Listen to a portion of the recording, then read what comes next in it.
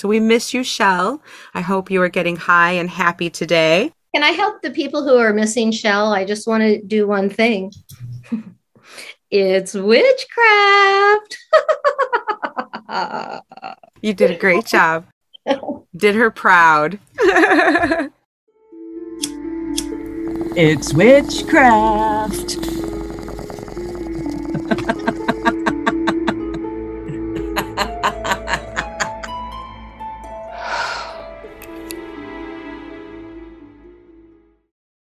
Hey, it's 4:20 a.m. Grab a seat, pack a bowl, and make sure your nightlight is on. Listen in as two West Coast sort of witches smoke more than a little bit of cannabis and tell truish tales of paranormal events, ghoulish crimes, and things that go bump in the night. Hi, I'm Layla, and welcome to a special Stoned Witches Hour. Today we have a guest host, and I'd like to introduce you all to a past guest that we've had, one of our most popular guests and episodes of all time, Lisa Ann from the YouTube channel Empower with Flower. Hi, Lisa Ann. Hi, everybody. So today we're going to have Lisa Ann talk with us about what she's smoking and some of the spooky things that happen in Northern California. Why don't you tell us a little bit about your YouTube channel and what we can find on it? I would love to. First, I'd kind of like to tell you what I'm going to smoke right now. I have a nice bong full of wedding tree. Have you had wedding tree before? I've had wedding cake. I've had blue wedding. I've had a couple different weddings. I've never had wedding tree. I'm intrigued. So this is wedding tree. It's a mid-level. You know how I do ass mid-high? It's a mid-level sativa. It's kind of low for Shell, but good for you and me. It's about 26%. Oh, very nice. That's a good daytime smoke. Yeah, it's good. It gets me energized and creative, and also it's nice and relaxing in the body. We do like that. You and I both like that kind of daytime creative and yet also relaxing kind of focused smoke. That's it. Whereas Shell likes the couch lock. I'm out for the day, done with everything. Right. She wants to be completely medicated, and so that's not always what you want every single day. But that sounds delicious. How does it taste? It is. I'm kind of on the Shell side of that. Like I'm not. I'm into terpenes, and I've learned about it, and I've trained myself in the entourage effect. But man, my hun will tell you all about the taste, but I'm just like, give me the effects, and that kind of leads to my YouTube channel, Empower with Flower. I started it because I was having so many great benefits and effects from smoking cannabis, which I had always thought was bad. And I was real wary about it. And once I got the real information and informed myself, I was having so many benefits. I just felt really called with kind of empathetic calling to, hey, put this out there. And as many people that see it, maybe they can find it too. And that's my whole thing behind Empower with Flower is just, come on, guys, come get these amazing benefits mentally and physically. That's actually what I love about your channel. And one of the things that drew me to you when I found you through a Reddit post and went to your channel and absolutely fell in love with you. You're so happy about it. You're excited to share cannabis with people like me. You like to get into some of the science behind it, and you really present that to people in a way that's understandable and fun and interesting. And I just love your channel for that. It's visually beautiful, and you just always give great information. So definitely check out Empower with Flower on YouTube. Check it out. Yeah, I enjoy making them. Like I kind of do two things. I do how-tos. So just like you, on your scary stories, I do some research and I find what's poignant to me. And I like those how-tos because they were things that I couldn't find when I was trying to learn, or I couldn't find one that I related to, or I couldn't find one that wasn't so overspoken with the personality or the promos or the things that and the media information was way in there, right? So I try to just jump right in and give the media information. But I do really love, Layla, waking up in the morning and having that creative feeling and hitting a bowl and then just talking about something in the high sessions, and it's usually something I'm struggling with. So I just made one on managing overwhelm. I have one in the can that's about human unity through cannabis. Oh, I'm interested in that. It's in the can. I just really believe that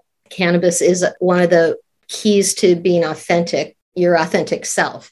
It has been for me, and I'm a human, and I don't see other people doing it. And so, except people that are stoners or counterculture, or use even professionals that use cannabis, they just seem more authentic and kind of happy. And that's what it's done for me, plus a million other things. So I love the how-tos of cannabis and the research, but I also love just sharing the mind that it's given me and the thoughts that it's opened up to me. It's such a balance with those things. And I think I kind of have found that with cannabis. I can be the earth mother goddess, put my hands in the dirt, grow this beautiful plant and smoke it and have all these existential high thoughts. But I can also smoke this plant and be realistic and down to earth and study the science and get my work done and do my research and do the things that I need to do. And one of the things I love about it is that balance, is you can find so many things within yourself that this plant can bring out of you, and it can help you find peace within yourself for all those different parts, kind of help you feel more settled within yourself. And maybe that's why we can connect better with other people, because I think once we're more comfortable in our own skin and more comfortable in our own head and our own space, then we're more able to accept other people into that space and to kind of bring that togetherness back around, and I think cannabis can really help us do that.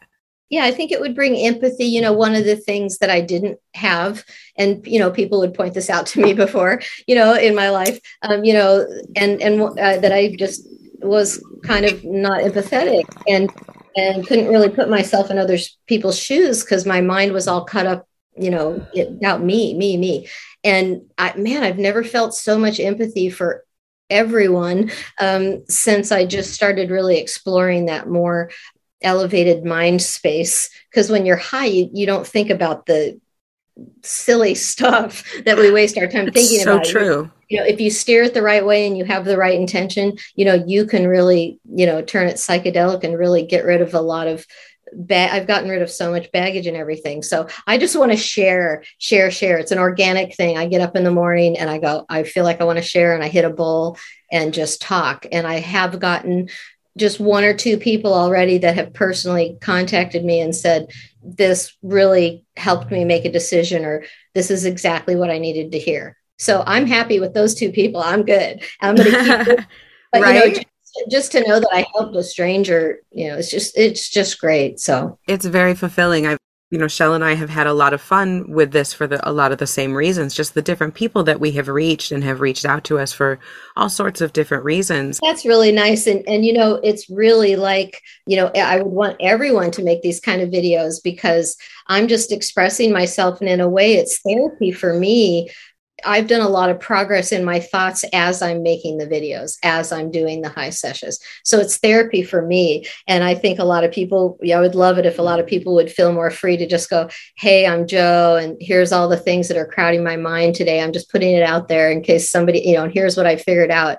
Because it's kind of like just, we're helping each other. But I really think cannabis has to be integrated into the future of health and mental wellness. And of course, the other thing I want to do is dispel myths. The myths, I see the myths, Layla, all the time. And I'm sure you and Shell just get, it's a whole podcast, like you say. But, even now, intelligent people are saying these things that you just shouldn't be saying anymore, just like we call people the correct pronouns, and we're the whole world's getting on track with being more kind and more inclusive, right? And then you hear somebody say these myths about cannabis, and it can really get me angry. So I have a list of a video about those too, because we just have to stop perpetuating it. That is so true. Myths around cannabis, for some reason, seem to hang around. Do you have a top pet peeve myth? What's your top myth that you really hate to hear? I probably my biggest pet peeve is the addiction myth, because we do it every day, like, 2 bong minimum. And then when we go on a trip and we go somewhere where we can't take it, we can be gone for a week and we don't think about it. But on the plane home, I'll go, oh, tonight we get to hit a bong. Well, yeah. But there's no physical difference. There's no mental difference. Maybe we're a little less groovy, but we don't think about it when we're away from it. That is not addiction. That is so, so true. I smoke quite a bit more than that. I've smoked for a very long time, since my late teens. And I am very much a heavy daily smoker. We also travel quite a bit, and there are different places that you go to where you cannot bring anything with you, not a vape, not an edible. You really just shouldn't bring anything. It's just safer that way.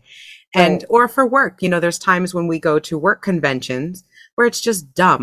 We're staying at a hotel paid for by work, and that type of thing. You just don't want to take the risk of going to a state where a convention's being held where it's not legal. It's just, you just don't. I mean, 2 bongs for us is before breakfast. Okay. So, but you're also using it for analgesic. You're using it for pain relief. You're using it for like I am too, for things I used to take medication for. Correct. I used to take ADHD medication. I used to take pain medication, and I very much use it for that. That's correct. But we can be gone a week or more. And the same thing, the only side effect I possibly would notice is we do tend to spend more time unwinding in different ways. We'll do yoga, we'll meditate, we'll go for hikes a little bit more than we would otherwise, because smoking, close to that. Yeah. Exactly, because smoking is one of our ways of relaxing and coming down. And so if you take that away, you have to replace it with something else. And so for us, again, if we start to get a little cranky, we're like, oh, well, I need a bath, or I need to go for a little walk, or I need to, we need to go play a video game or something. We'll do something else that's healthy to take the place of that. But for the most part, we don't notice it. And again, like you guys, when we get home, we're like, yeah, we get to hit a bong when we get home. Hell yeah. Or I have been known, and I'm not going to say what airport, but there have been more than one occasion where I have left a joint in the glove box of my car in the long-term parking, just so that we'll have something for the ride home. Yeah, that's perfect. So it's not addictive. And you and I are just 2 people, and we're just honest, nice people, right? And we're just saying, like, if tomorrow we couldn't do it, we would be sad, but we wouldn't have withdrawal symptoms. We would go on with our lives and we'd be fine. Yep. Yeah. The worst person I ever saw have what you might call even close to a withdrawal symptom is my husband's father, who he had MS.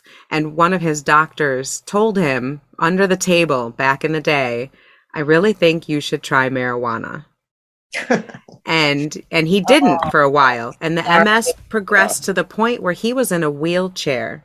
He could barely walk. He couldn't feed himself. He needed help going to the bathroom. And he started taking cannabis, and he started smoking regularly. And when I met him, that man was one of the strongest men I knew. Oh. 0 problems. We started growing together, and those were some of the best memories I have, is working on our, at the time, illegal garden together to make sure he could have his medication. Because when he wasn't able to get cannabis, he would start to shake, and he wouldn't be able to hold things, and he would have trouble with words. And this titan of a man, this strong, gigantic, pick up my kids on his shoulder, run around the yard man, would be reduced to someone trembling on a couch. And it was cannabis that kept him from that. And it blew my mind. And so he would have I guess it wasn't withdrawal symptoms, but I guess it was more the MS coming out, and he would get cranky. He would be a little bit cranky, and more than likely because his symptoms were getting bad, and that would make anybody upset. So I guess that not even that is withdrawal symptoms, but if anyone could be said to have had them, I suppose maybe he could. But yeah, not addictive, no withdrawal symptoms. And that really gets my heart rate is going up, and I can feel my heart beating because, and we were talking about pet peeves and myths and things, in what fucking universe do we have this plant that's been around for millions of years that can alleviate so much suffering and change people's chemistries to get rid of all that greed and that and it's not just growing everywhere. Like, it makes me so angry, Layla, because he suffered more, and now needlessly. and now you watch, people are going to start, because the research and develop, because the stuff's happening, people are going to start making fucking money off of profiting, and the same people who wouldn't let him have it are going to be making, anyway. And that's not even the medical injustice of it doesn't even begin to touch the social injustice of it. The people making money off of it now, while other Black and brown people are in jail over the exact same thing. And it's completely ridiculous. The way that it has been structured, and the social injustice, and the racism, the money grubbing, the medical fraud, all of it is just, it's historically very sad. Different podcast. It is, but if all these people, if everyone had been smoking cannabis from the beginning, all that would not even be happening. And I think that's a big part of why they didn't want anyone to smoke it, was because people did feel that sense of connection and collective. Sure. Yeah. How farther off the grid, we've always been kind of counter to culture, but how much farther, hugely farther are we now from, capitalism or the norm since cannabis? Well, hugely, right? Yeah. We're weirdo freak people that live weirdly. And it's like, they don't want everyone doing that, right? Because No. we can live on very little. We're very minimal and zero waste and all that. They don't want that. No, there's the tiny house movement, the van life movement, the cannabis movement. I want to leave this part of this on a positive note. I feel it out there changing.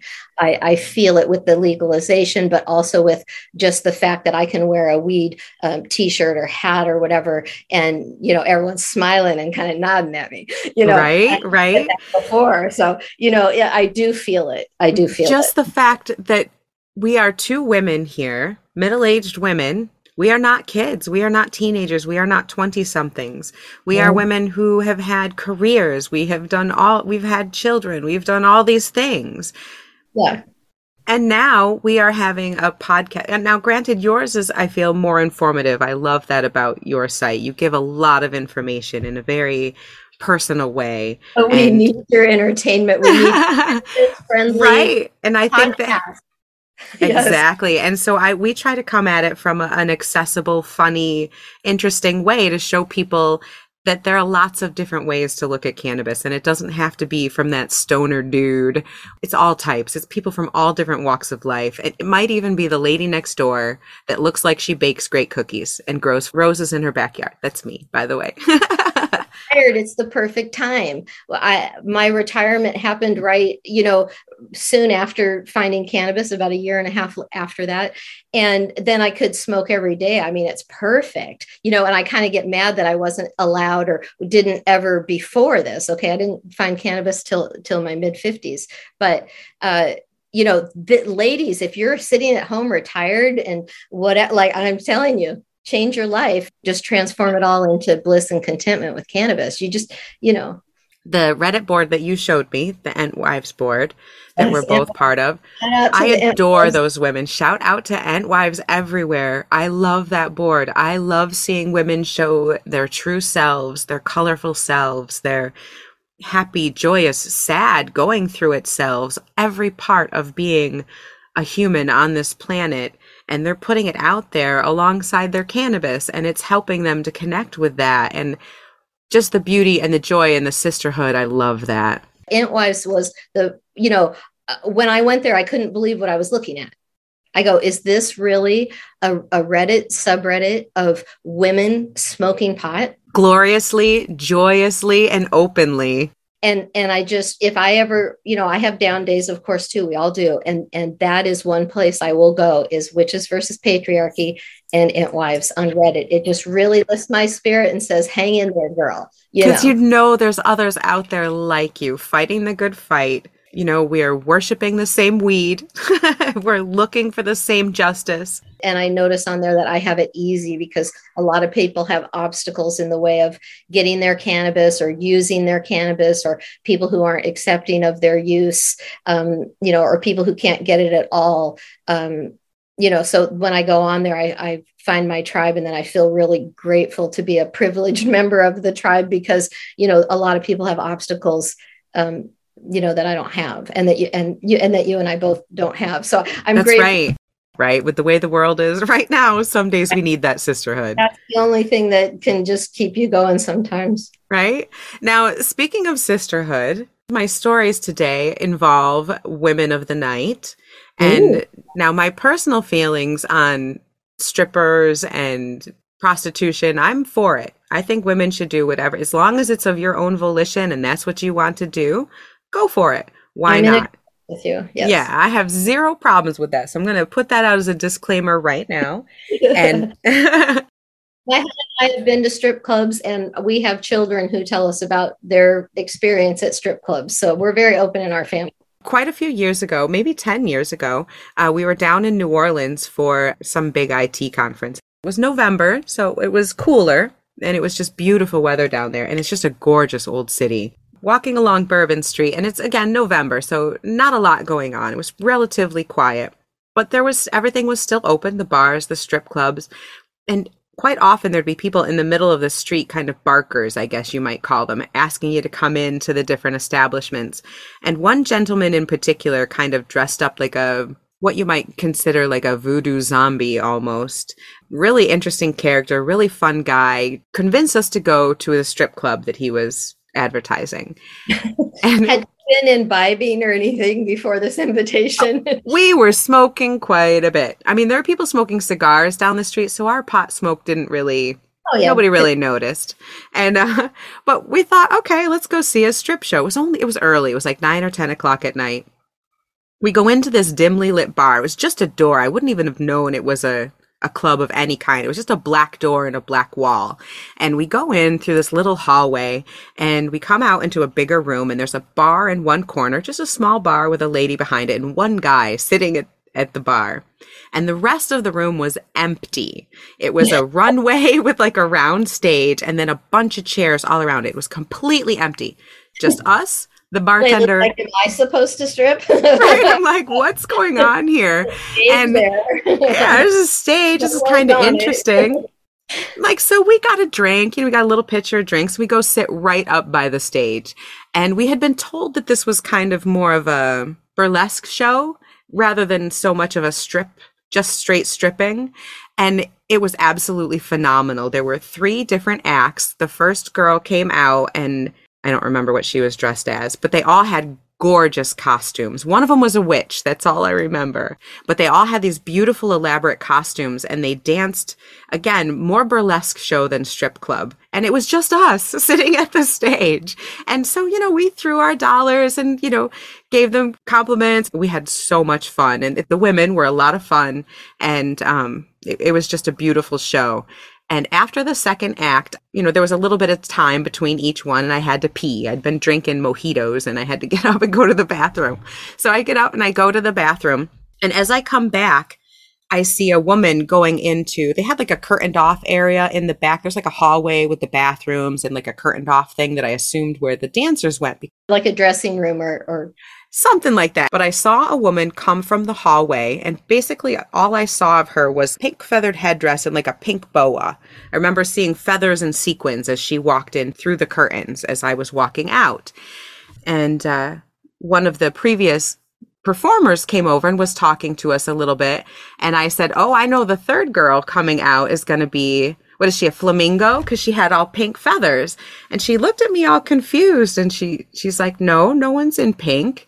And I said, yeah, I saw her go into the dressing room. She was wearing a pink boa and had like a tall pink feathered hat. And she just kind of stared at me, and she said, no. And then the music started, and the witch girl came out and did her act. And I was very, very confused. And the previous performer went over and was talking to the bartender. And after the witch burlesque show, which was, again, a lot of fun, all of them, the bartender and the 3 girls, descend on us after the witch had picked up all the money that we had thrown for her. They go off and talk and come back, and they say, tell me again what you saw.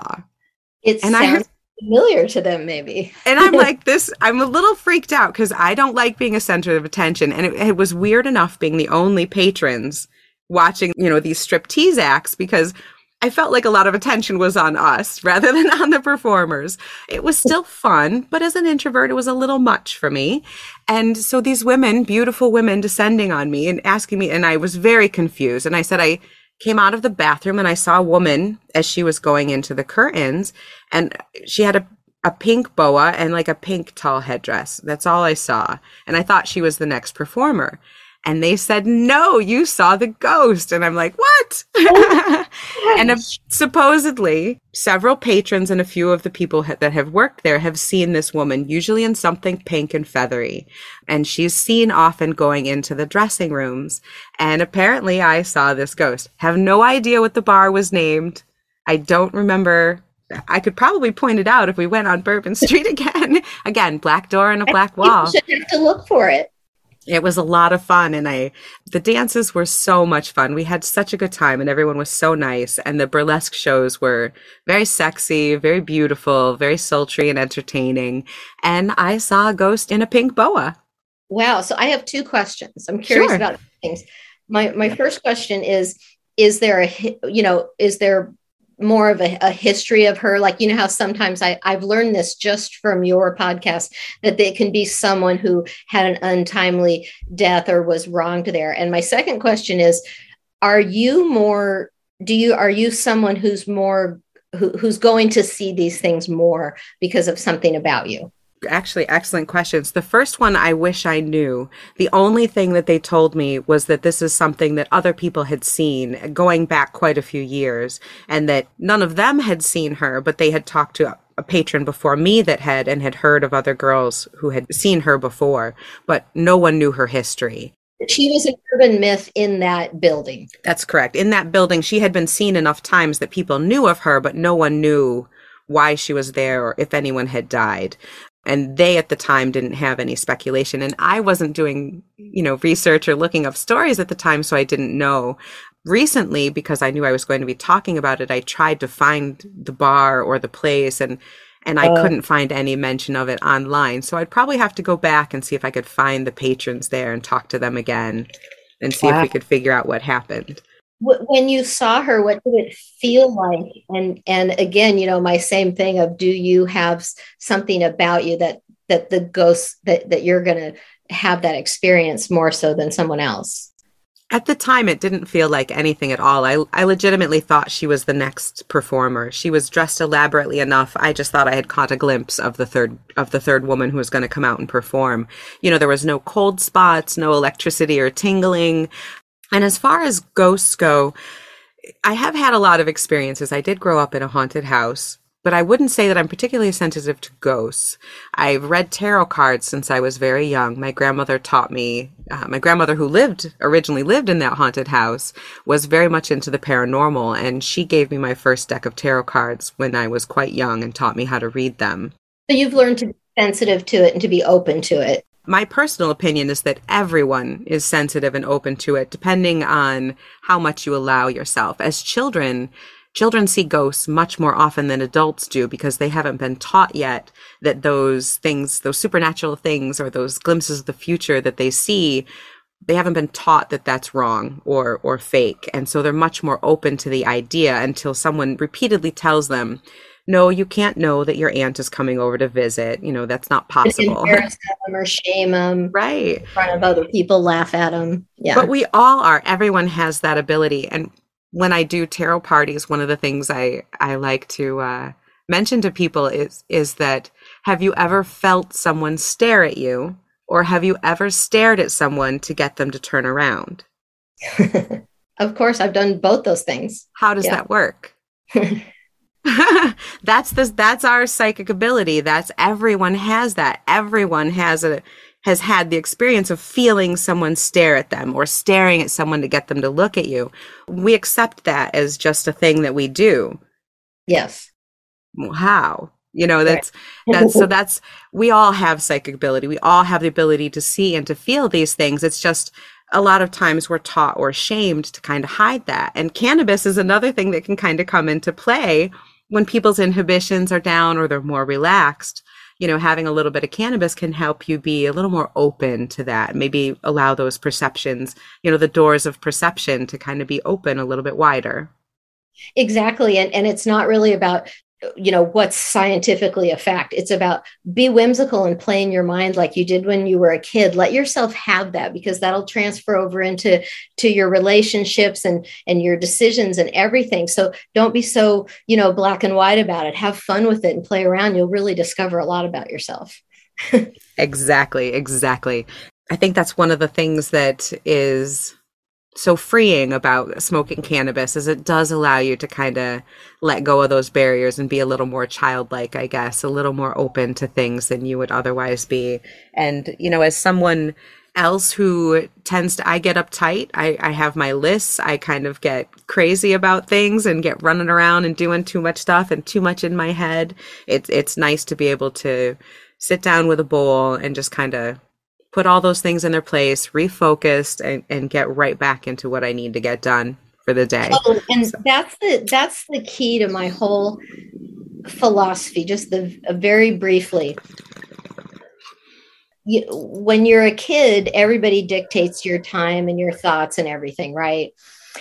But when you get older, you have to be responsible for yourself. Everybody knows that our childhoods screw us up. Everyone knows that. No one's immune. No one gets out alive. No one gets out alive. So when you're a little older and you know that it's everywhere, you see it in everything, you have to take the responsibility for yourself and say, I'm going to carve out some downtime for myself. And during that downtime, I'm going to think for myself and talk to myself and journal and what do I truly feel about these issues that everybody's talking about and why. And if you add cannabis to that downtime, you'll actually start cracking away this programmed mind, and you won't be up in your head all the time. You'll start looking at issues and people and things more from a heart mind kind of a thing. And that's when, cannabis does this. It lets you be more minimalist and relax and not be so caught up and,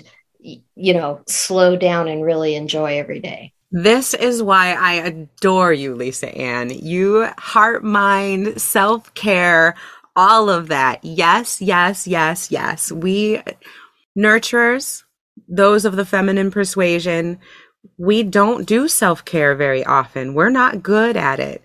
We take care of other people. We take care of everyone else. And for some of us, nurturing ourselves takes practice and it takes intent. And so being able to smoke cannabis, I can't tell you how much I love to go in my garden with a joint and just listen to some great music, smoke my pot, and not have to worry about the dishes or the errands or my project deadline or any of that, and just take some time for me and do the things that I love. And it doesn't have to be gardening and a joint. It could be going for a walk. It could be watching your favorite show. It could be reading a book. Right. Playing video games. To relax, Oh, gosh, yes. How much better would that be on cannabis, playing some kind of a groovy video game? Come on, be great. It is. I do it on the regular. And giving yourself permission to take that downtime for yourself. Have a bath with a joint.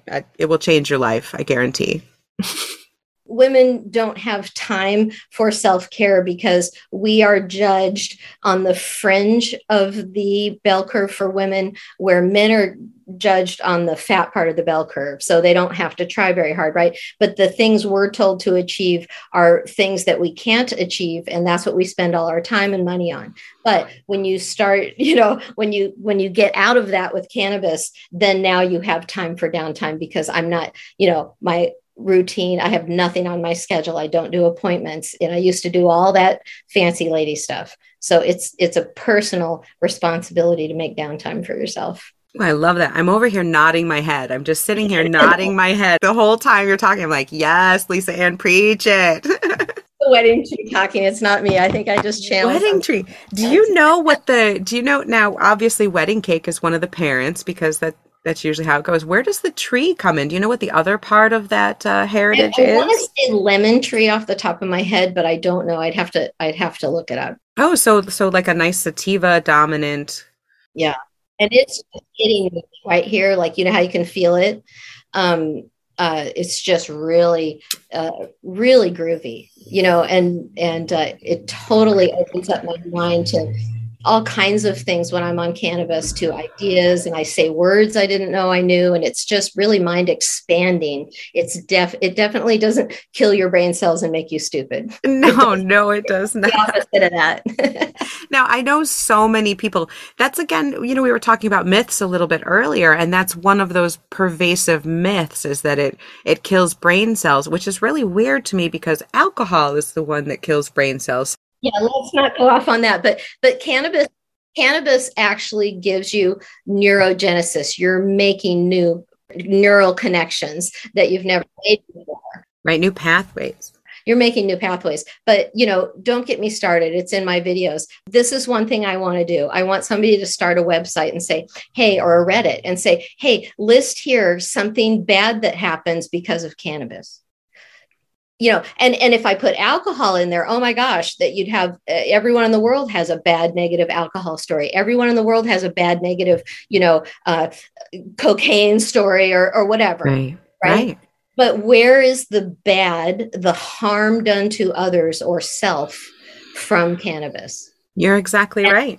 And why the F is it on Schedule 1? You get really angry about it, right? But this is how I calm myself down. I go, I'm doing the good thing of personal responsibility of thinking with my own mind through cannabis and living my truth. And then, of course, you feel empathetic and you feel called to share it. But even every one person that decides to do that makes a big difference. I agree. I absolutely agree. And the more we can get the word out, the more people will be able to fight these stereotypes. Because if you see so many of us have hidden it for so long because of work, because of relationships, family, whatever. Now we're coming out of the shadows and they're able to see more than just that stoner stereotype. And I think the more of us that have YouTube channels or have podcasts or just, when you go to your doctor, say, yes, I smoke cannabis, and be safe to do so. I think that's going to really help people a lot because it is such a great plant for people, and so many benefits of it. It's not just MS, fibromyalgia, any arthritis. Come on. Well, like you said, the neurogenesis, being able to forge those new pathways, especially as someone gets older, is invaluable. And being able to find these things and study it scientifically, I'm over the moon. The more it gets, the better. We could go on forever. Right? We could just keep talking, especially because I am also smoking a sativa dominant today. I'm smoking some of my homegrown Blue Dream. We're going to talk. I love Blue Dream. Oh, so good. So tasty. It makes the body feel so good. It does. It keeps my body happy, keeps my brain energized and happy, and it tastes delicious. I do like it. I like a good flavor. It's in the sweets and dreams category of the Emerald Cup cannabis classifications. Thank you. And thank you. I'm going to shout out that episode. Find Your Perfect Strain. I love that episode. I popped that in. Girl, I did not expect you to whip out this Stoned Witches Hour episode. That was so much fun. I loved seeing that. You did such a good job. Yeah, you said it. I wrote it down and I had to go, oh, this is going to help my mind figure out which strain to use for which thing. And I was all over it. Yeah. Yes, it's so good. And the Sweets and Dreams is one of my favorites. I do love the sweet flavors. I like that kind of effect.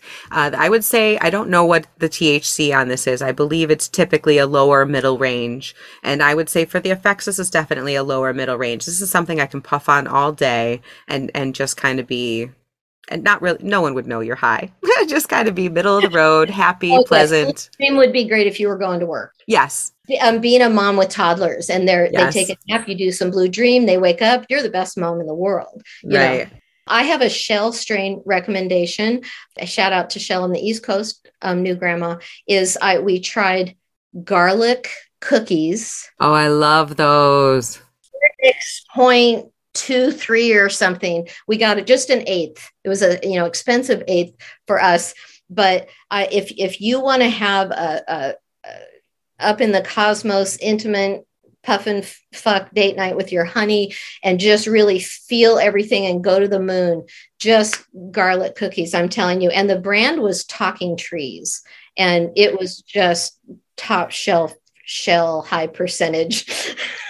Well, if we're going high percentage, my favorite evening smokes or relax, when I am ready for my brain to shut down and my body to shut down and be very relaxed and just, super blissful. Lately, my favorite strain is that Bacchio Gelato. Oh I my heard you talking goodness. about that. Whew. Boy, I Is it have a high tolerance, so it takes quite a bit for something to hit me fast and hard. right?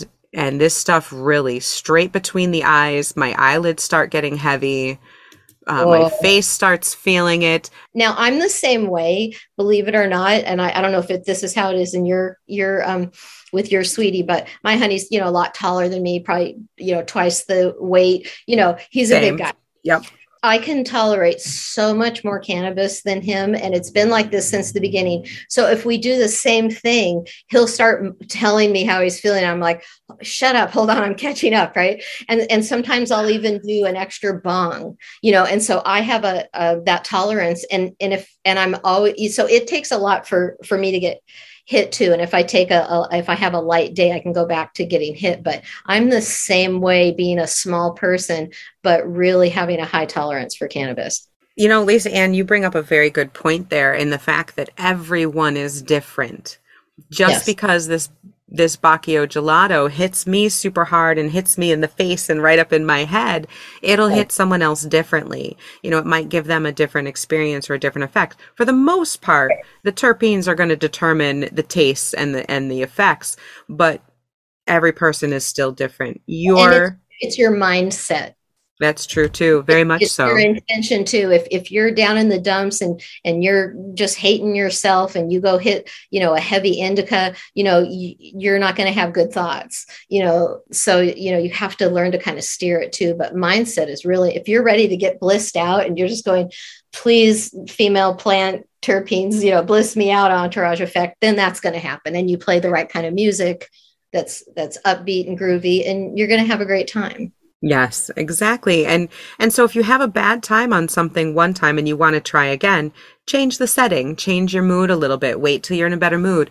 Light some candles, sit in your favorite room, like you put on your favorite music, change things a little bit and see if that changes the effect for you, because it really can make a big difference.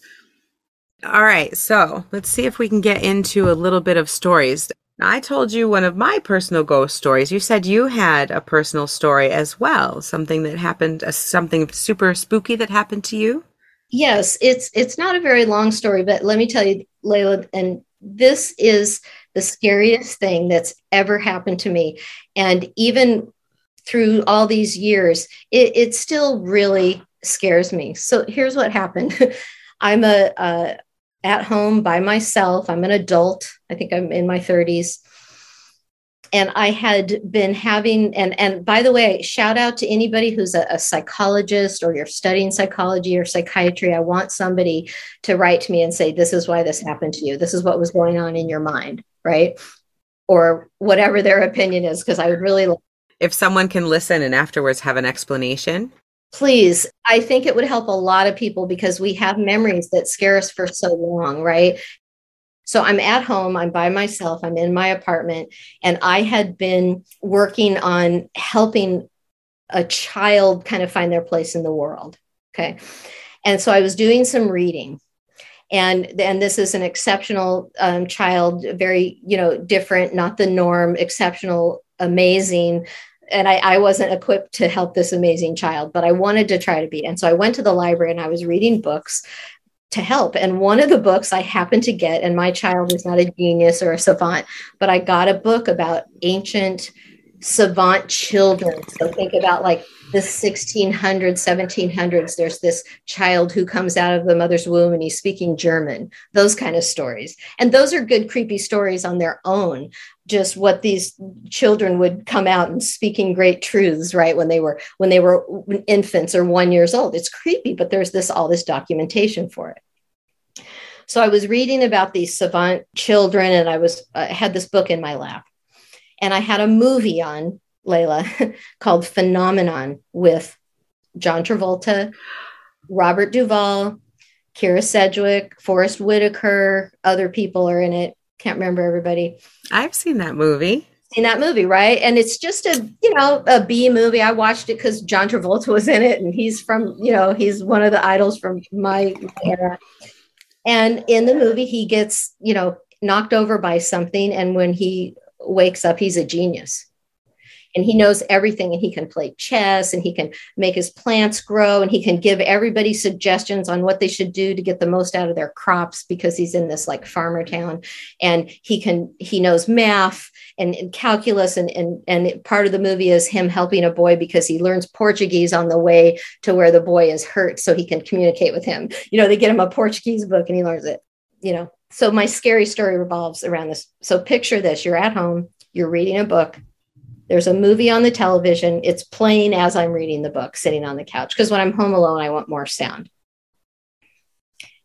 So I'm in the book and I'm reading, and I start to read a sentence. And as I'm reading the sentence, Robert Duvall on the screen has a book in his hand, and he reads the exact same sentence out loud that I am reading in my head on the page. No shit. I threw that book so hard across the room. Like, I'm getting creeped out right now. I'm creeped out. Oh my goodness. Okay. So I'm creeped out. I'm home alone. My heart rate's going like it is now. I'm really, really creeped out. And I just kind of sit there. And then I don't know how long I sat there, but a child came home through the door, and I didn't reiterate it to the child because I was really freaked out, and I'm the mom, and you're not supposed to freak out your children, right? And I just felt altered for days. I'm not going to lie here. When I think about it, I feel altered now. So this is almost 30 years ago. It's like a glitch in the Matrix type event. I told so many people, after a glass of wine, I'd go, "Hey, do you guys want to hear this story?" And I would tell it, and I would have this reaction and the reaction that you're having. So here's what I want to talk to the psychologists and psychiatrists and home psychologists that have no training, because some of you are probably smarter than the ones with training. But just last month, I reiterated this story to my hon, and he goes, let's watch the movie. So we put this phenomenon movie in. I told him the story, and he goes, well, let's watch the movie again. He'd never seen the movie. It's a 90s movie. Mm-hmm. So Layla, I watched the movie from beginning to end, waiting for the thing.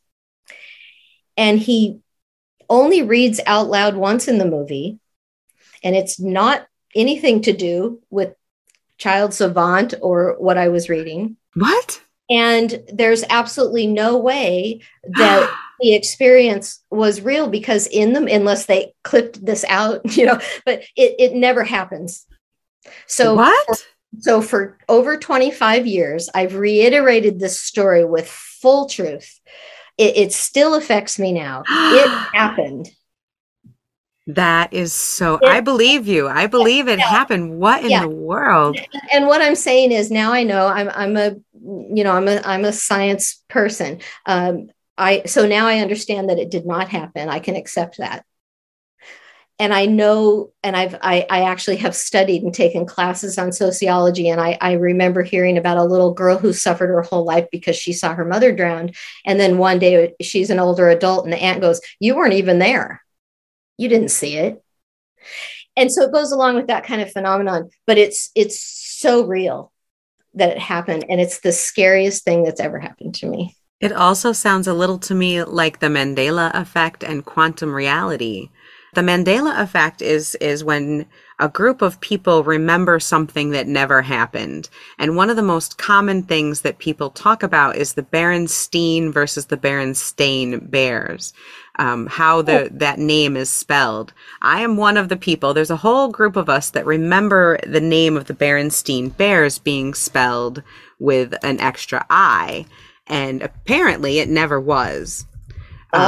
There's also a movie that quite a few people remember being made. I believe it was, so back in the 80s, there's a lot of people that believes there was a movie that was made called Shazam. and it starred Gosh, that sounds familiar to me. yeah, so there's a bunch of people that think that there was a movie that happened in the 80s starring, do you remember the comedian Sinbad?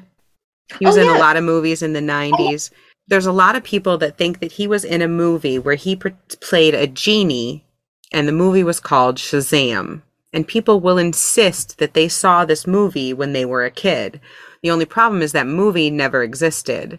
And it's not just one person. It's a whole bunch of Gen Xers. If you ask them if it's Berenstein or Berenstein Bears, or if the movie Shazam existed, you can get people into arguments over whether it happened or not, because this false memory is so pervasive. And it's interesting. There's a whole bunch of them. If you look up Mandela effect, you can find a bunch of interesting things that people are pretty darn sure happened that never really did. Wow. And it makes you think, mine was a scary thing, but what about someone who's actually having PTSD from something that just wasn't explained to them, or they weren't taught how to healthfully process the emotion. And so they've made it worse. And gosh, if somebody would just come along with a video and say, no, it was just this, that they would have so much relief. Right. Cannabis can do that for you. Another podcast, I'm so sorry, but deep seated baggage that is awful, you can eliminate. And I've done it with cannabis.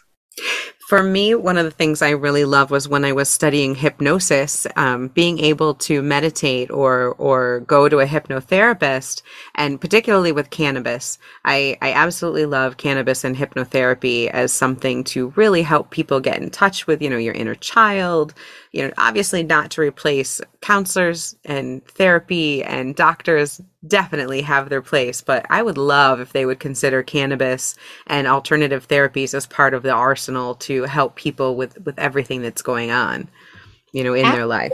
And just something legal like HHC, which I said, my research shows gets you about a third as high. Some says half as high. But imagine if you could have a couple puffs on an HHC before your therapist started in, because we know, the first 15 minutes you're paying your good dollar for is just getting settled in and getting rid of your day. I mean, if you could puff in the reception area, please. Yeah, break down those barriers before you even get in and start getting charged for your hour. Your growth in therapy would be exponential, because that place they have to spend time getting you to. You walk in the door ready to share. And be right there, ready to say everything. All right, so let's see here. I do want to get into, I have a story today. I wanted to talk to you about a haunted brothel. Ooh, that sounds amazing. I'm going to switch my bowl out from Wedding Tree. I have a pre-packed bowl here of Durban Poison. Oh, yummy. That's another good one. I smoked that when I first moved out here to California. That was one of the first cultivars that I smoked here, was Durban Poison. Yummy stuff. I learned it from you. I said, I got to get that. And I tried it. And now it's one of our go-tos. So thank you for that. So it's so mentholy and yummy. It is yummy. I do like things that are yummy. I like them to have a great taste. I think I said. Yep. Shell wants to go straight for that 32 plus THC, and I want a little more of a flavor. She's modifying now. You helped her out. Yeah. Because some of the lesser, then when she hits the garlic cookies or whatever, the 35, crazy stuff that her and I like, that everyone likes, she's going to feel it more. Right. And I think I heard her say that on air, thank you. This is helping me. Yeah, she's getting to save her money too. Oh, I think so too. She's definitely getting a little more sophisticated in picking different cultivars for different times of day and different things that she would like to do, rather than going straight for that heavy hitting, make everything better really fast. Yeah. Cultivar. So she's doing really good, and I definitely think she's enjoying it. So we're gonna swing over to Butte, Montana, and we're going to talk about some ladies of the night over there, and we'll see if I can get you creeped out with a little story of well, I guess it's a little sad too, maybe more than creepy, but I'm going to take this whole bowl of Durban Poison and listen, because I know I'm going to be sad and scared. There you go. All right. So while you enjoy that, I want you to picture Butte, Montana in the 1870s, the height of the mining era during that time. In Colorado, And in Montana, copper was one of the big metals that they found up there. And in Butte, they had it in spades. There was so much. So they were mining copper and other lucrative metals around the clock. And these little towns would spring up everywhere that a mine would come. And they would start with tents and little shanties. And as the money started coming in from these mines, the towns would grow bigger and actual proper buildings would come in. And that's where a lot of these towns originated. They'd start out as mining towns, really rough places. And Butte had a reputation. They were notorious for the amount of gambling, drinking, prostitution, and fighting that happened there. And of course, for all the money that happened. So everybody came. Miners came, people looking for a quick buck, people looking to make money off of the miners, everybody. And as you know, whenever a group of men, particularly back in the day in the West, gathered, women would also come to ply their trade. And these women started out when it was just a tent city, and they would go up and down the tents and became known as the ladies of the line, as they would walk up and down the lines of tents, offering their services to the miners. Now, in the beginning, they didn't really have a place to go, and the town was super rough and tumble. And as the money came in and more respectable people came in, now the speculators and the people looking to make money came. And these two brothers, French-Canadian brothers, Joseph and Arthur Nadeau, I hope I'm saying their last name right, Nadeau, in 1888, they purchased a plot of land on like the main street in what was at the time a red light district along what was called Mercury Street. And they built the city's first 2-story brick building. And interestingly enough, I've seen a lot of people refer to the style of this building as Victorian brothel or American bordello style. And now I don't know architecture. But a secret way, like if it has this kind of molding on the front, yes, go in there. I guess so. And I'm pretty sure it's the way, right? I think it's the way the windows were. But I looked up architectural styles and I couldn't really find any reference to American bordello or Victorian brothel. So I think those were made up by various websites. I don't know. But what they're referring to is when you think of Victorian, you think ornate, and this is not. It's a relatively flat brick front building, and it's 2 stories. And on either side of the center door are these very long, tall, floor-to-ceiling windows. 2 and 2 on either side, and then again up on the second floor, 2 and 2 windows. And they were big and tall like that so that the women could stand in them, all scantily clad in their little outfits, and exactly advertise their wares and be there so that as people are walking down the street, they see these 8 huge, well-lit windows with gorgeous women in each window. So basically advertising what's going on inside. So I guess Victorian, what? Window dressing. Exactly. So I guess Victorian brothel just means big windows so you can see the ladies. I don't know. But so they built it like this and they called it a hotel. And they put it in the name of Joseph's wife, Delia Dumas. So they called it the Dumas Hotel. It definitely was not a hotel. It was designed to attract minors to the very wealthy. And so they had different levels depending on what type of woman you could afford. When you went in the front door, if you went directly into the building, you went into a large parlor that had a lot of rooms off of it that could be either open to one great room or closed off into smaller rooms around the parlor. And that was where your average priced woman would be. And you'd go into the parlor and kind of pick out which woman you wanted and go off and close the doors. Or if you were one of the wealthier patrons, you might be frequenting the women who were upstairs. If you look upstairs from the parlor, it's all open to the second floor, and it's like an open balcony. The rooms on the second floor go to a balcony that kind of look down to the first floor. And upstairs would be the women hanging over the balcony looking down into the parlor, and they would be better dressed. They're more expensive. Spend a little more and come up here. Spend a little more, come up to the second floor. You know, that's where you get a little bit more action. The strip club, they're like, come on, for another $40, I can give you 10 more mids. Come back to the champagne room, little extra cash.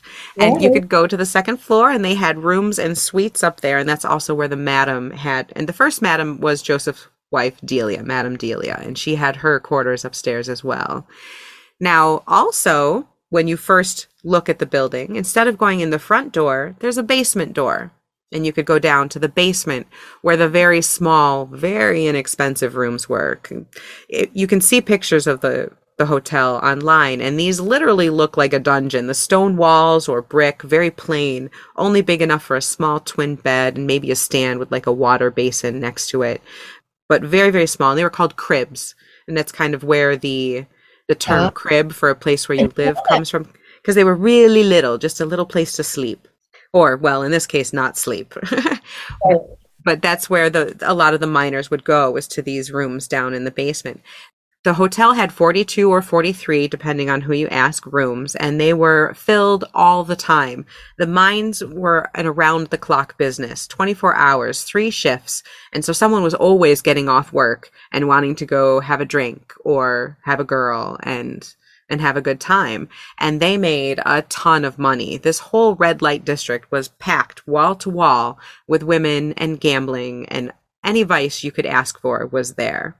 Wow. Of course. Of course. Of course. Now, behind the Dumas, they did so much work that they built an annex with 8 more rooms on it so that they could serve even more customers. Promise keepers came to town. That's right. And this whole alleyway was called Venus Alley because it had all the beautiful women.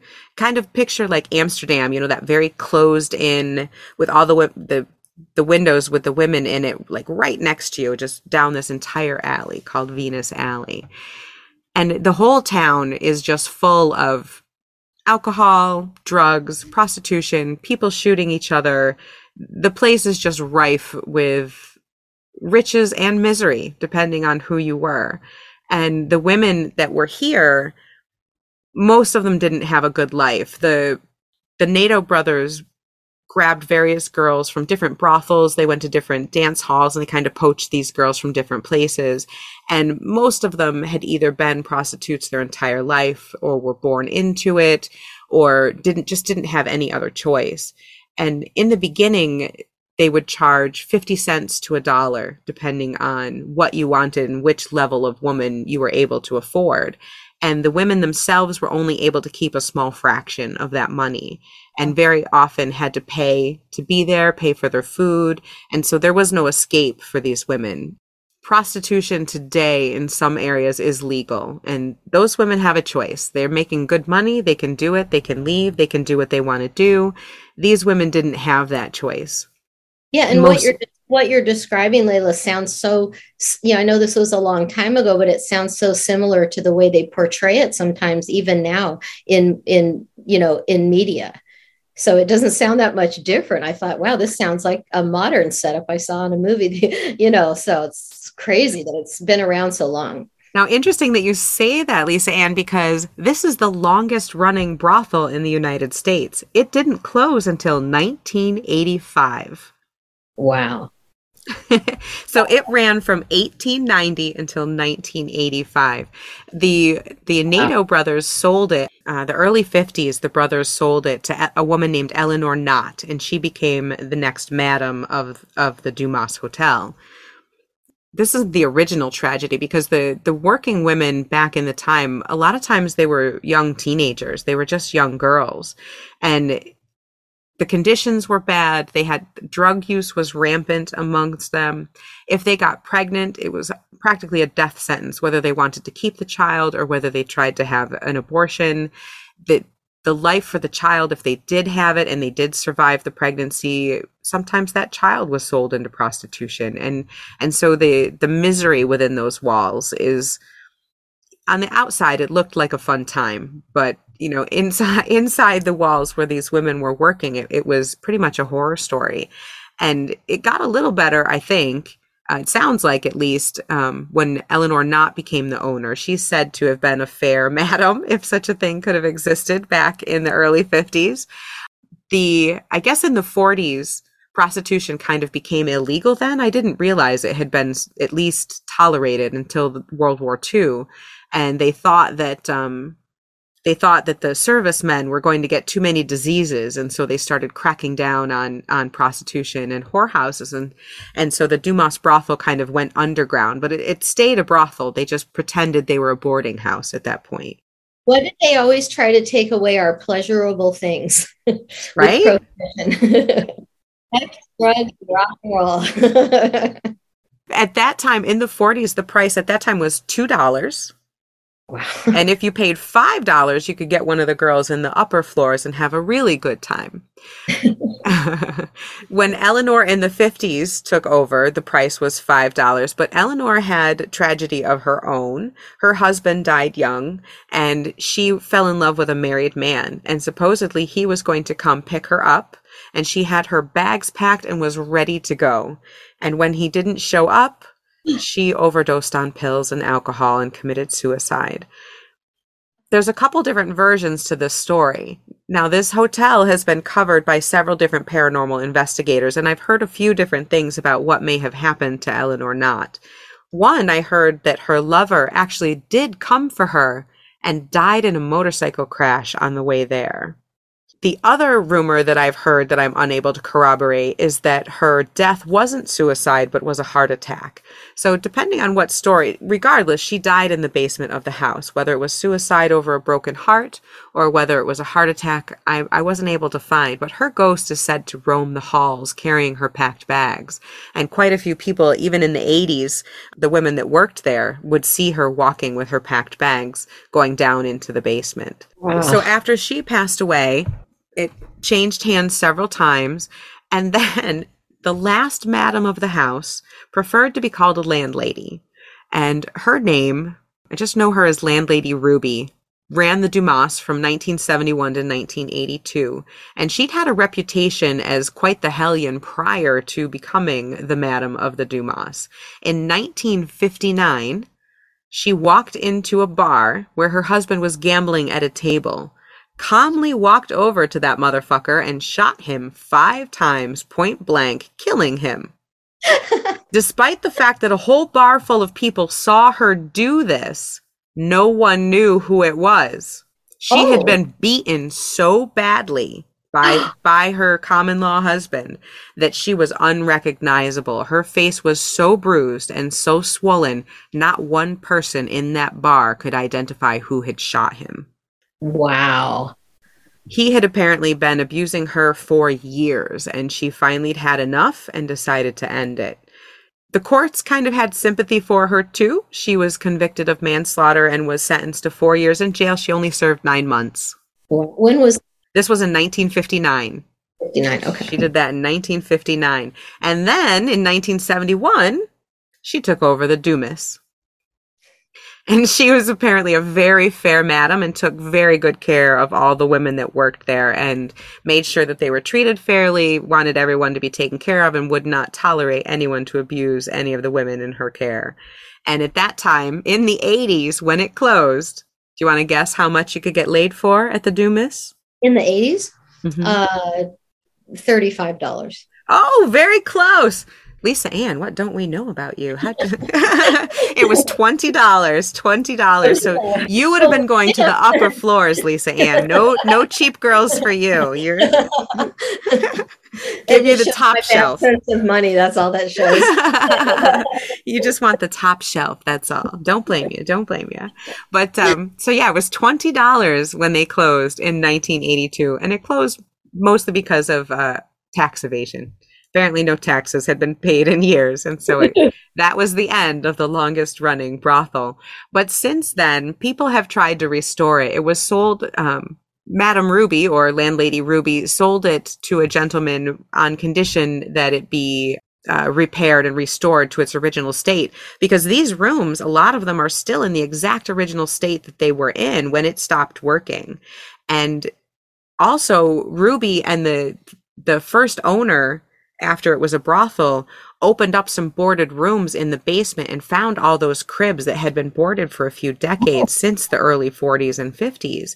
And they hadn't been touched. You can still see the wear marks in the floor. There's still cigarettes with lipstick on them sitting by the window that looks out into the alleyway.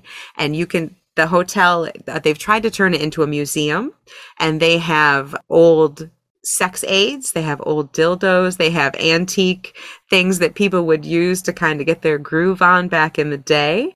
Maybe some whips and some corsets. And I didn't see any whips. I did see corsets and all sorts of different types of lingerie and that type of thing. But in the basement, where the one madam had committed suicide, there's a lot of activity there. And there have been so many paranormal investigations. There have been a few shows because the activity is from top to bottom. And you can imagine just with the tragedy and the sorrow that this building has seen, people go in there and immediately in some of the rooms feel a sense of dread. There's pictures of orbs. There's a dark shadow in the basement that makes people sick if you see it. And there's one investigation I saw a video of where two of the people actually got physically ill after being in the basement and encountering, they'll walk through and there'll be a substance on the floor that hadn't been there before. There's a few different ghosts of particular people. Like I said, they see Eleanor who walks through with her bags and she's easily recognized. There's a few other entities. One of them is called Sarah, and she is a woman who was probably a prostitute in the basement in those smaller cribs on the basement floor back. She was murdered. She might have been. One of the cribs, apparently, when they opened up that sealed off section, were able to open these rooms that hadn't been opened in decades. One of them, the door itself, you could tell had been broken in and the door jamb was broken and it was all, someone had repaired enough so you could shut the door, but you could see the door had been forced in and you could see the kick marks on the door. And inside the room was a bloody handprint on the wall. Oh my gosh. There's bad things happening. There's been some people taken too soon or abruptly or violently down there. Exactly. And it's said that there was a makeshift hospital down there to treat all the different diseases and things that happened to the women, and usually by someone who didn't know what they were doing. There have been a lot of EVP recordings here with people saying, what are you doing here? What do you want? Different women's voices in the air. There's quite a few entities that have been caught. One, a male who's very malevolent, and people aren't sure if he was an owner or if he was possibly one of the men who would come in. But he touches people and leaves marks. A few of the owners have done paranormal tours with people, and they'll come out with scratches, unexplained scratches on their back. Oh my God. The entities here are not happy. They have it open. You can do tours as a museum, and I believe you can also go there and do paranormal investigations. And it's just interesting to me that how many people see the shadows of the women walking from room to room, or they'll see the dark man in the basement. And different psychics have gone there and have had a lot of the same experiences where they'll see the one Madame Eleanor going through and have been able to name her even without knowing the history or the story. Oh, wow. So it's kind of interesting just being able to look through the pictures. Honestly, when you look at the pictures, it looks like someone's really cheesy 80s version of what a prostitute's bedroom might look like. Throw up some cheap paneling, a lot of cheap red silk. Oh no, Madonna wouldn't even be this tacky, but and of course it's got the sink in the corner so you can wash up afterwards. So there's no doubt what these rooms are. So all these rooms have windows next to the door. So the girls in the room would stand in the window. Like you're in a little Barbie box. Exactly. They put these women in these little windows to, try and entice customers in. There's no doubt what these rooms were used for. It's a bed, a sink, and a window so you can look in. It's pretty obvious. But the manifestations that go through there, again, one of them, I guess one of the nicer ones is either Sarah or Sandra, and people will hear her talk, and sometimes they'll feel caresses on their face or on their shoulder from her. If you go on the tour, you'll see a refrigerator. It's just a small old-time refrigerator, but it was built with a false back. And one of the prostitutes that was there was very famous and very popular. I guess they had stolen her from some other house of ill repute. And when the brothel would get raided, she was little enough that she would fit into this special secret compartment in the back of this refrigerator.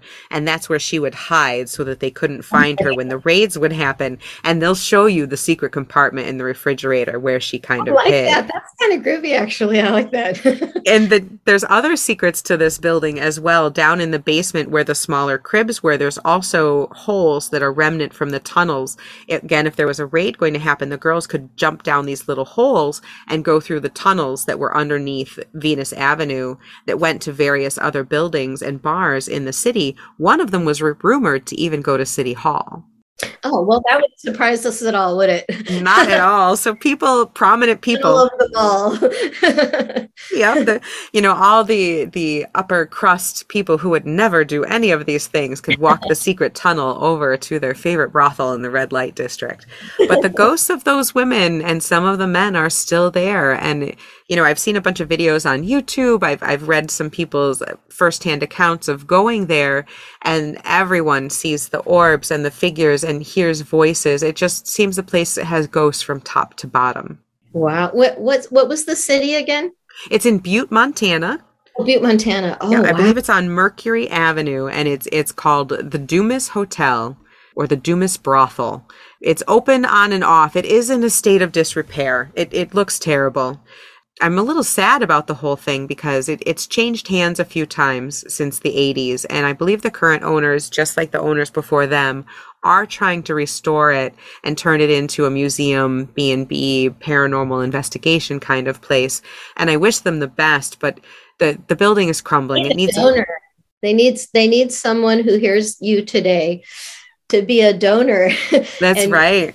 Because, there's possibilities that some of these spirits can find their peace, somehow if we get some attention on them too. So, but that would be great to have it restored back to how it used to be. And yeah, just the history of the building, the fact that it's the longest running brothel in the US, that it has all these things that have been there, the rooms and the beds and the dildos that have been there since day one. And it all started from miners needing to get off. Yeah, everybody needs a little, if you're working a job like that, you need a little downtime, man. Who doesn't need to relax? All day, you gotta. And I don't know, they were saving all the hemp to write the Constitution or something back then, but I don't know if they had access to cannabis. I would be very curious to see if cannabis was in the Wild West or in back when people were doing these mining towns, like the gold rush here or in Colorado and Montana. You hear about alcohol. Was anybody smoking pot? I don't know. I'm curious. That's a really good question. And it's also a beautiful transition into my story, if you want to go there. I do want to go there. Yes. Your story was about miners in Montana, and beautiful transition. And you said, well, did they have weed back in the mining camps or the logging camps? Well, yeah. My story just comes down west a little bit to Northern California. And my story, I'm going to call it Stoned Sasquatch Murder. Whoa, I am really intrigued now. I'm high. I just made that up. And it's just, I want to say that it's just a tiny Sasquatch slice because I'm leaving that whole territory to you to do justice. But this is just one story where being a stoner and a Sasquatch happened at the same time. I love this. I am so intrigued. And we do, since we're the West Coast witches, we can talk about Sasquatches. So you go right ahead. I love that. We have that Sasquatch territory. The one here. So don't tell me about a Sasquatch on the East Coast. I don't want to hear about it. All right. So Sasquatch murders. I am super intrigued. I got my blue dream packed. Okay. I'm sitting down. I am comfortable and ready to go. Hit me. What do we got? If I scare myself, I might need some more Durban poison. So I have always had a thing for Bigfoot.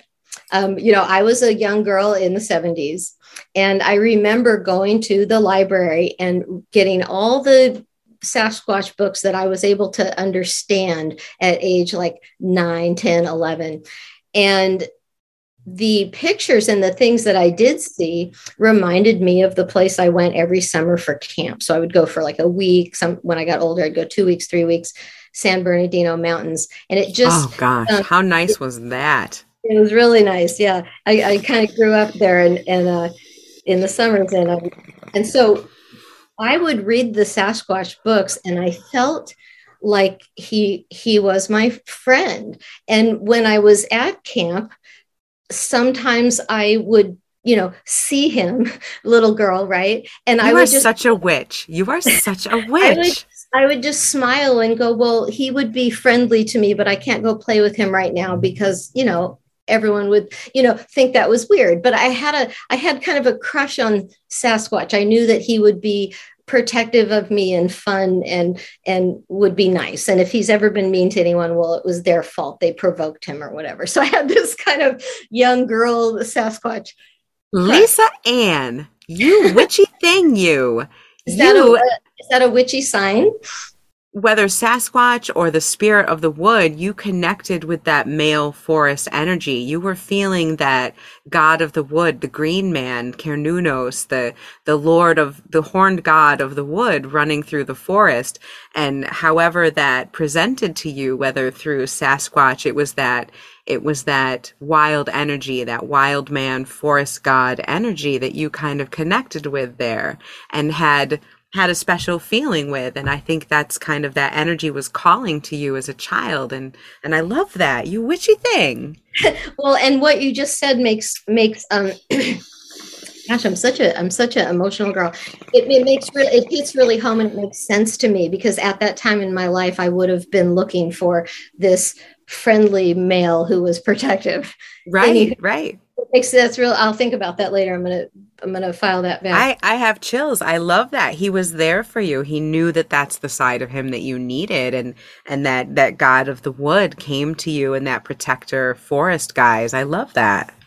Right. And at that time, Sasquatch wasn't, I think there's popular cartoons, Harry and the Hendersons or something, it wasn't that. This was back in the 70s where there was sightings and up in the redwoods up here in Northern California. And so my story goes to weed because so up in those forests up there is the Emerald Triangle, which is where my weed is grown. The cannabis I get from Flower Company, that's where it's grown. So I said, best weed in the world.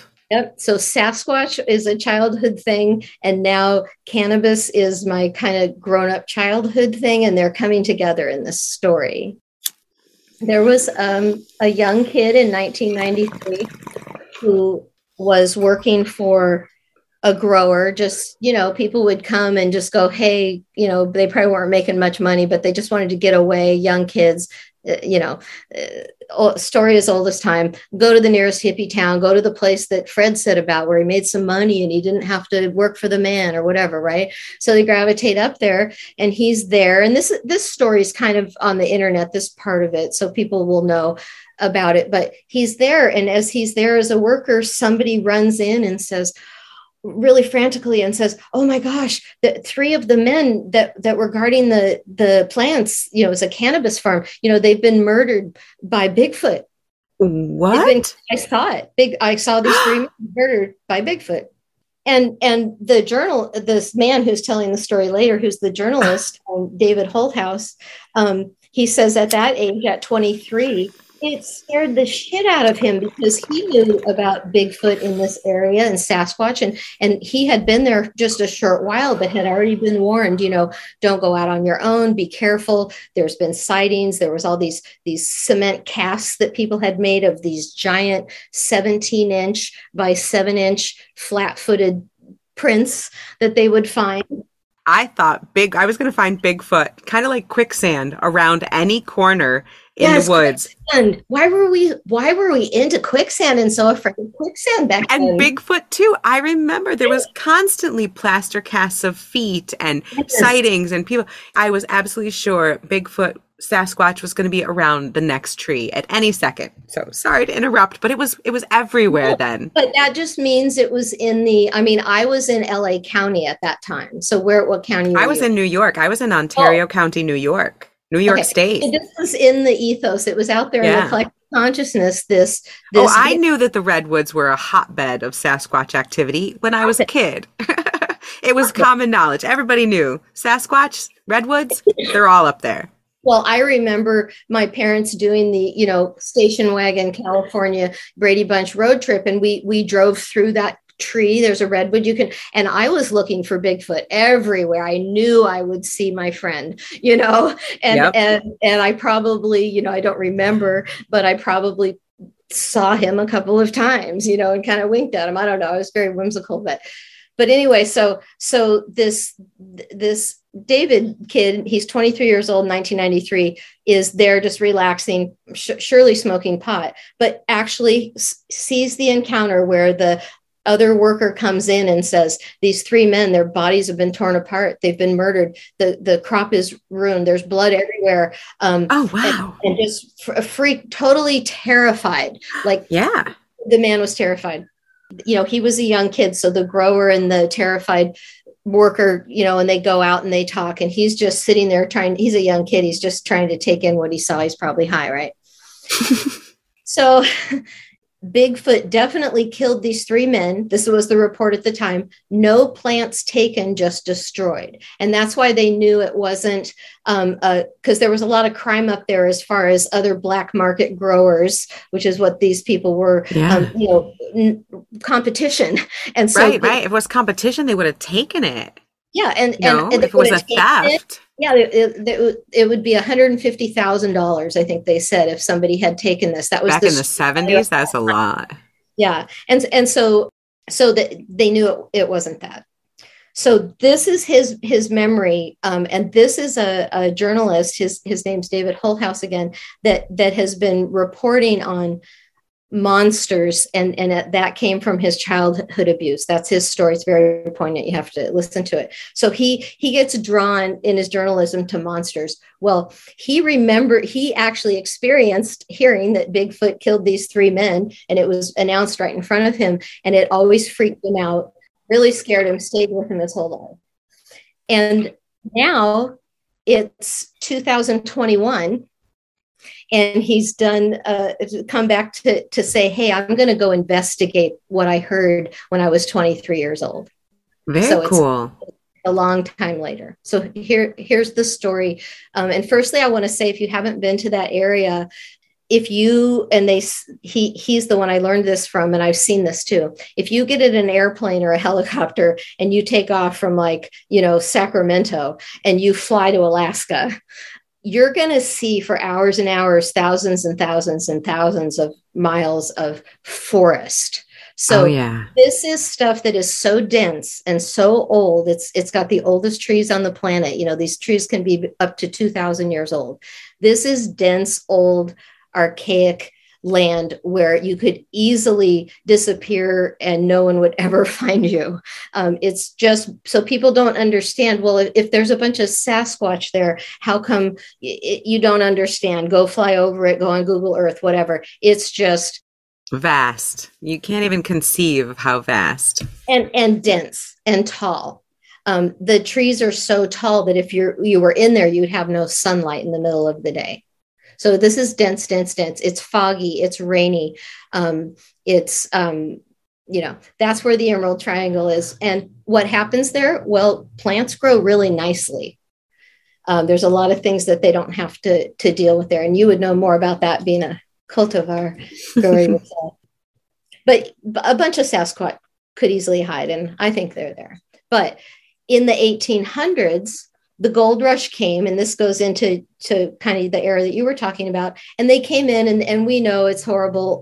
That's another podcast, but the indigenous people were plundered. These gold rush people, he actually says this in his thing. He goes, they weren't the brightest bunch. They were the kind of people that would come for quick, get rich quick things, right? These weren't people with an established education and career. They weren't sending their best. They were able to just leave wherever they were and go disappear and search for gold. And so he said it's very obvious and documented. They butchered women, children, old people. Oh, that's terrible. Land, and I'm just setting the foundation for this land is a war zone. Already it was because of the founding of America, but then this is now a gold rush. There's something on this land we want. We're going to kill everything that was there before. And people are more than willing to commit atrocities in the name of the almighty dollar. It's happening as we speak. And so this land's already blood soaked several times. And then in 1849, the mining camps came.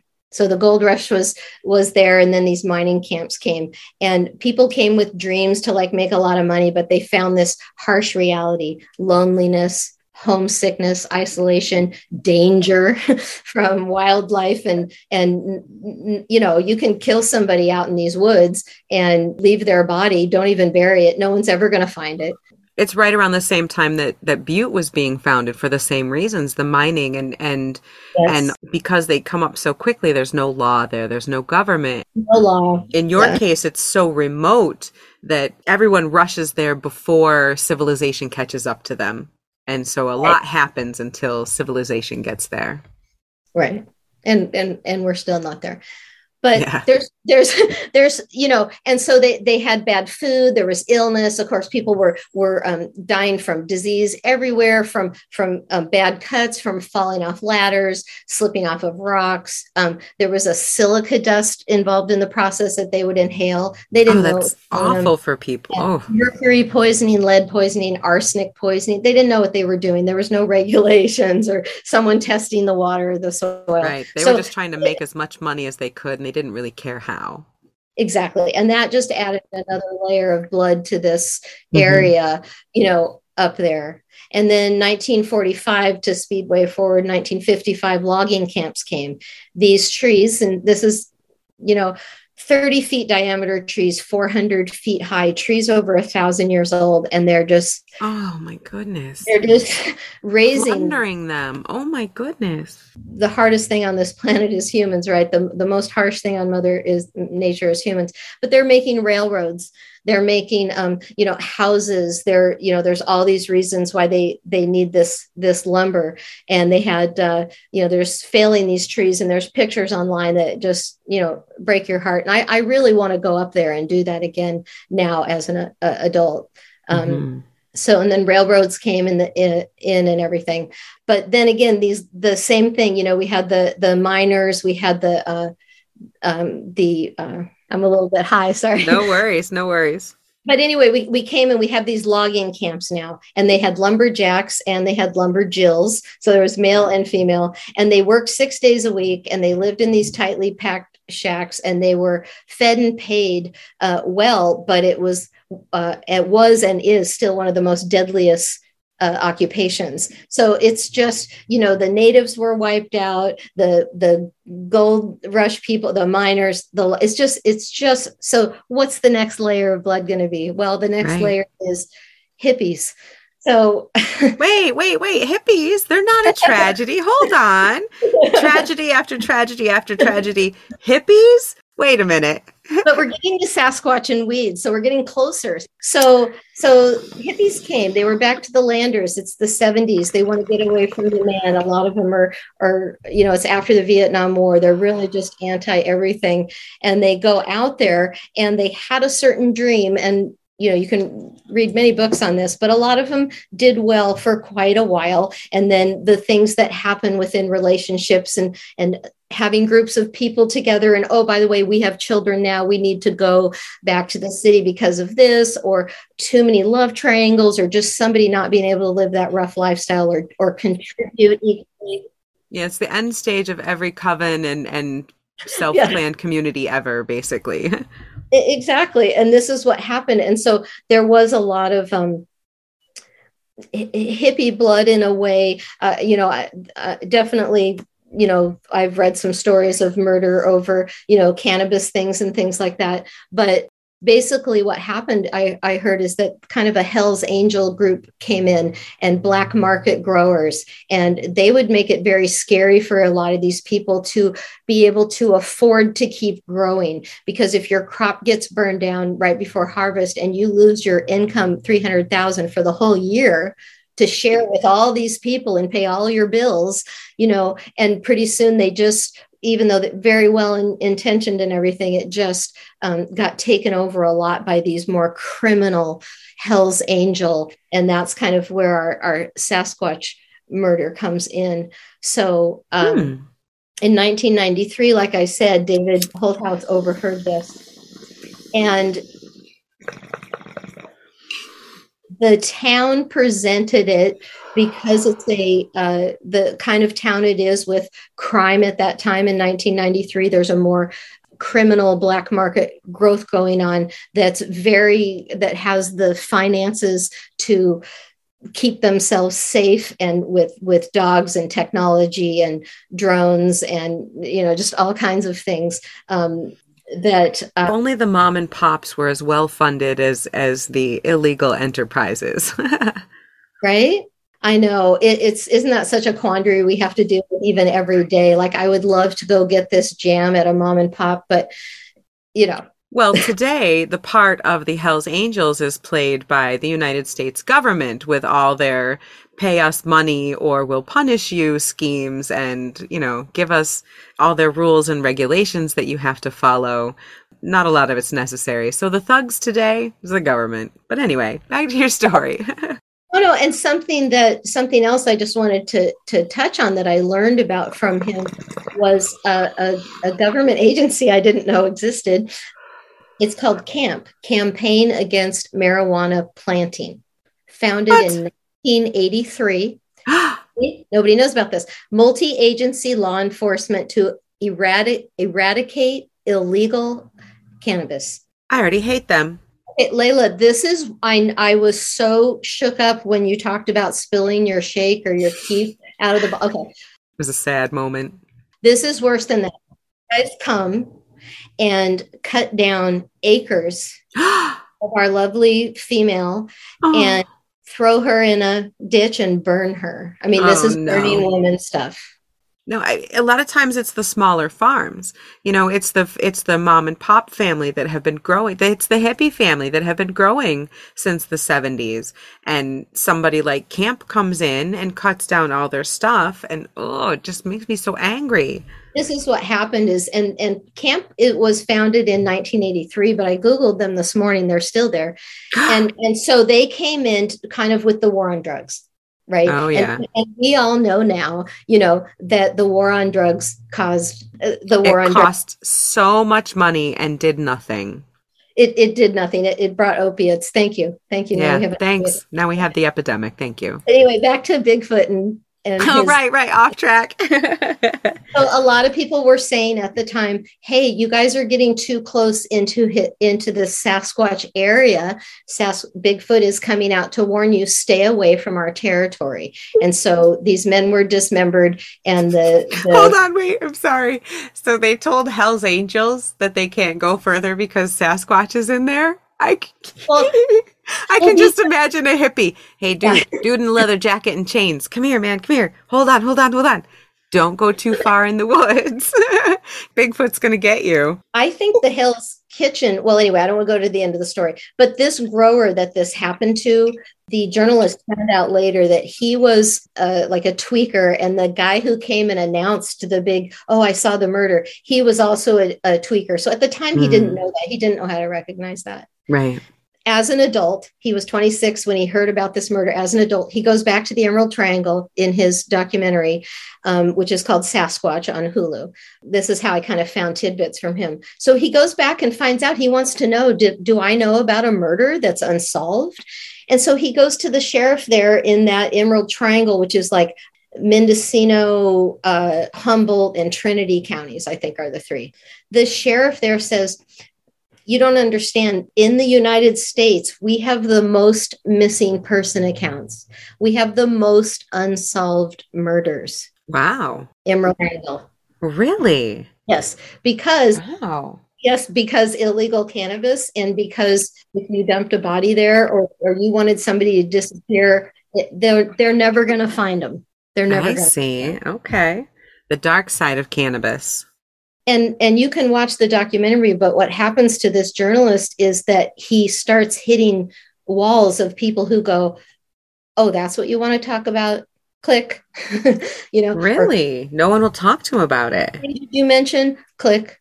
Or some people who would talk to him had to be blurred out and their voices changed. But they were also telling him, if I tell you this, you are now on the list of people who are in danger. Wow. And also at the same time, there's people trying to prove to him that it was Sasquatch. So I think one of the reasons you and I were so into Bigfoot was because in 1967, there was these brothers, I think it's called Gimlin-Patterson, the Gimlin-Patterson film.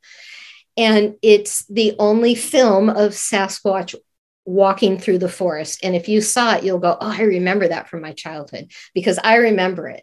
And there he is. Okay, so what happened was they knew they had seen Sasquatch, and there was Sasquatch around there. So for 20 days, they drove all day long looking for him, and they had a video camera. So back then, and it's pretty good video. So it was like a news camera. I mean, think about back then, how big and heavy that would have been. Yeah. They went and looked, and on the 20th day, they spotted him and were able to set up their cameras, and you can watch the video of him walking very human-like, but very Bigfoot and Sasquatchy. These Sasquatch are 9 feet tall, up to 1,000 pounds, with these 17 by 7 inch feet. And you have a video of it. And that's when everybody said, well, there it is. And then there was proof. There was proof. And then there's a anthropology professor from the University of Idaho who collects the casts, and he has child Sasquatch flat-footed giant casts. He has the female, he has the giant, male Sasquatch, and he goes to the Emerald Triangle all the time to study this. That's so cool. We have film proof that Sasquatch was there, and you can go online and find out about that Gimlin-Patterson film, and you can decide what you believe. I believe it. I'll put a link to it. I'll see if I can find it and put a link to it. One of the things that everyone talks about in the Emerald Triangle is you'll know it's a Sasquatch because he'll throw huge logs or rocks that a human couldn't pick up, and they'll land 10 feet away from you, really with a heavy thud. You'll hear growling.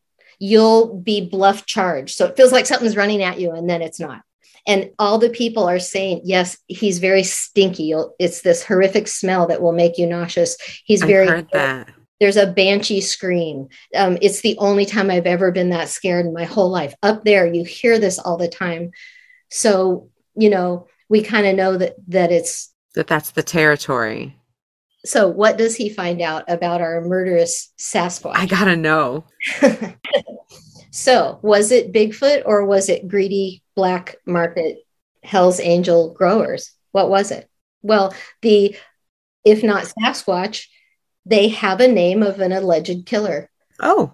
Who no one will talk about or go on camera and talk about. And they won't go on camera and talk about the guy who hired him, supposedly. And so as the journalist moved closer to wanting to prove that it was Sasquatch, he wanted to, that would be, he'd be okay with that too, right? Just tell me the truth. Started getting these less Sasquatch information and more people going, 1993, 3 Mexican men murdered and no robbery. Oh, I don't want to talk to you anymore. Oh, so he was getting too close to a conspiracy of some kind. Yes. In his search for stoned Sasquatch, he uncovered and actually ended up speaking to people who clarified it for him, which kind of goes back to my memory, right? He had a memory and thought he had witnessed, been almost witness to a murder. But I believe Sasquatch was framed. It sounds like it. Maybe to cover up a gang-related murder or a rival murder. The tweakers spread the story. I think greed and prohibition killed them, of course. And, leave Sasquatch alone. I'm going to play Shell's part here, and I'm going to say it was definitely Sasquatch.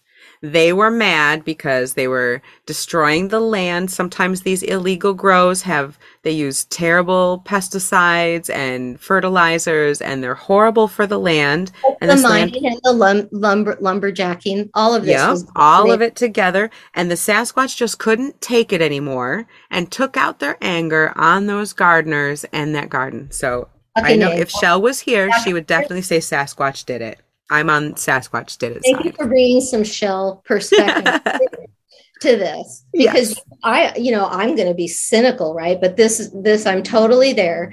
Leave them alone. We've destroyed enough. They'll be here long after we're gone. I hope they're immune to whatever we do to ourselves, and just leave them alone. Yep, that's right. The environment, like you said, it had been plundered and ripped up from the miners and the loggers, and now even the hippies are guilty of not being good stewards of the land sometimes when it comes to cannabis gardens. So I'm saying it. Indigenous people, the land didn't get her love anymore. Right. Never.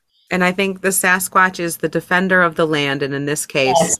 I'm Sasquatch side. Maybe as West Coast people, we gotta stay on the Sasquatch side. I think he's our territory. So. That's right. That is a great story. A stone Sasquatch killed a couple of illegal gardeners. I would love some more Sasquatch from you, Layla, because there's scarier Sasquatch stories. There's so much. I'm definitely going to have to do like a 3-part series on Sasquatch because there's so many different stories from super scary. West Coast versus East Coast Sasquatch, because I read about one in North Carolina or somewhere, and I'm like, no, that's not the real one. So you could say, viewers, which is the real Sasquatch? That's right. Or maybe, they migrate possibly from, I hear they migrate on the East Coast down south. So maybe they migrate all over the whole country. We'll have to, I'm not a Bigfoot expert, but we'll have to see if any of our Sasquatch experts want to weigh in on whether they're different species or if it's like one big tribe that moves around or something. And buy legal cannabis from the Emerald Triangle, guys. It's there. It's legal. Buy it from Flower Company. Yes, get legal cannabis. Oh my gosh. Or buy it from your local, middle-aged chick down the street who grows fire in her garage. That's the mom and pop way. Thank you. That's the best way. We need to patronize good companies that treat us well, that treat their growers well. Flower company. Sasquatch weed. And Sasquatch weed. Sasquatch could have peed on my weed. That's amazing. I would have smoked Sasquatch weed. At Bigfoot, really, honestly, if they want to take care of the garden, they could have an organic line of their own. I would pay money for Sasquatch weed and smoke it. I would buy a label called Sasquatch weed if it was from the Emerald Triangle. It would be a great hit. That I think it would be a huge hit, and I would absolutely do it. Have my motto: Sasquatch peed on your weed. I would buy it just for that slogan. Please do that. Yeah, there you go. Credit to Lisa Ann for that idea if you decide to take it. But thank you, Lisa Ann, so much for joining us today and for so much fun trying to fill Shell's witchy pointy shoes. Well, she's definitely missed, but we very much appreciate your perspective and your stories. I would definitely smoke Sasquatch weed. I can't stop thinking about it. I need to look for some now. There's got to be a Bigfoot somewhere who's growing pot, right? Thank you for listening to the Stoned Witches Hour with Layla and Lisa Ann today, filling in for Shell. We appreciate you taking the time to spend a little spooky high moment with us. If you enjoyed the show, please take a moment to subscribe, and maybe leave a review. It really helps the show out, gets us out there for more listeners, and plus it makes us feel really good and gives us a smile for the entire day. Who doesn't need a little bit more of that in their life? So we'd really appreciate it. Happy 420, and tune in next week for another episode with Layla and Shell on the Stoned Witches Hour. Stay high and stay spooky. See you next time.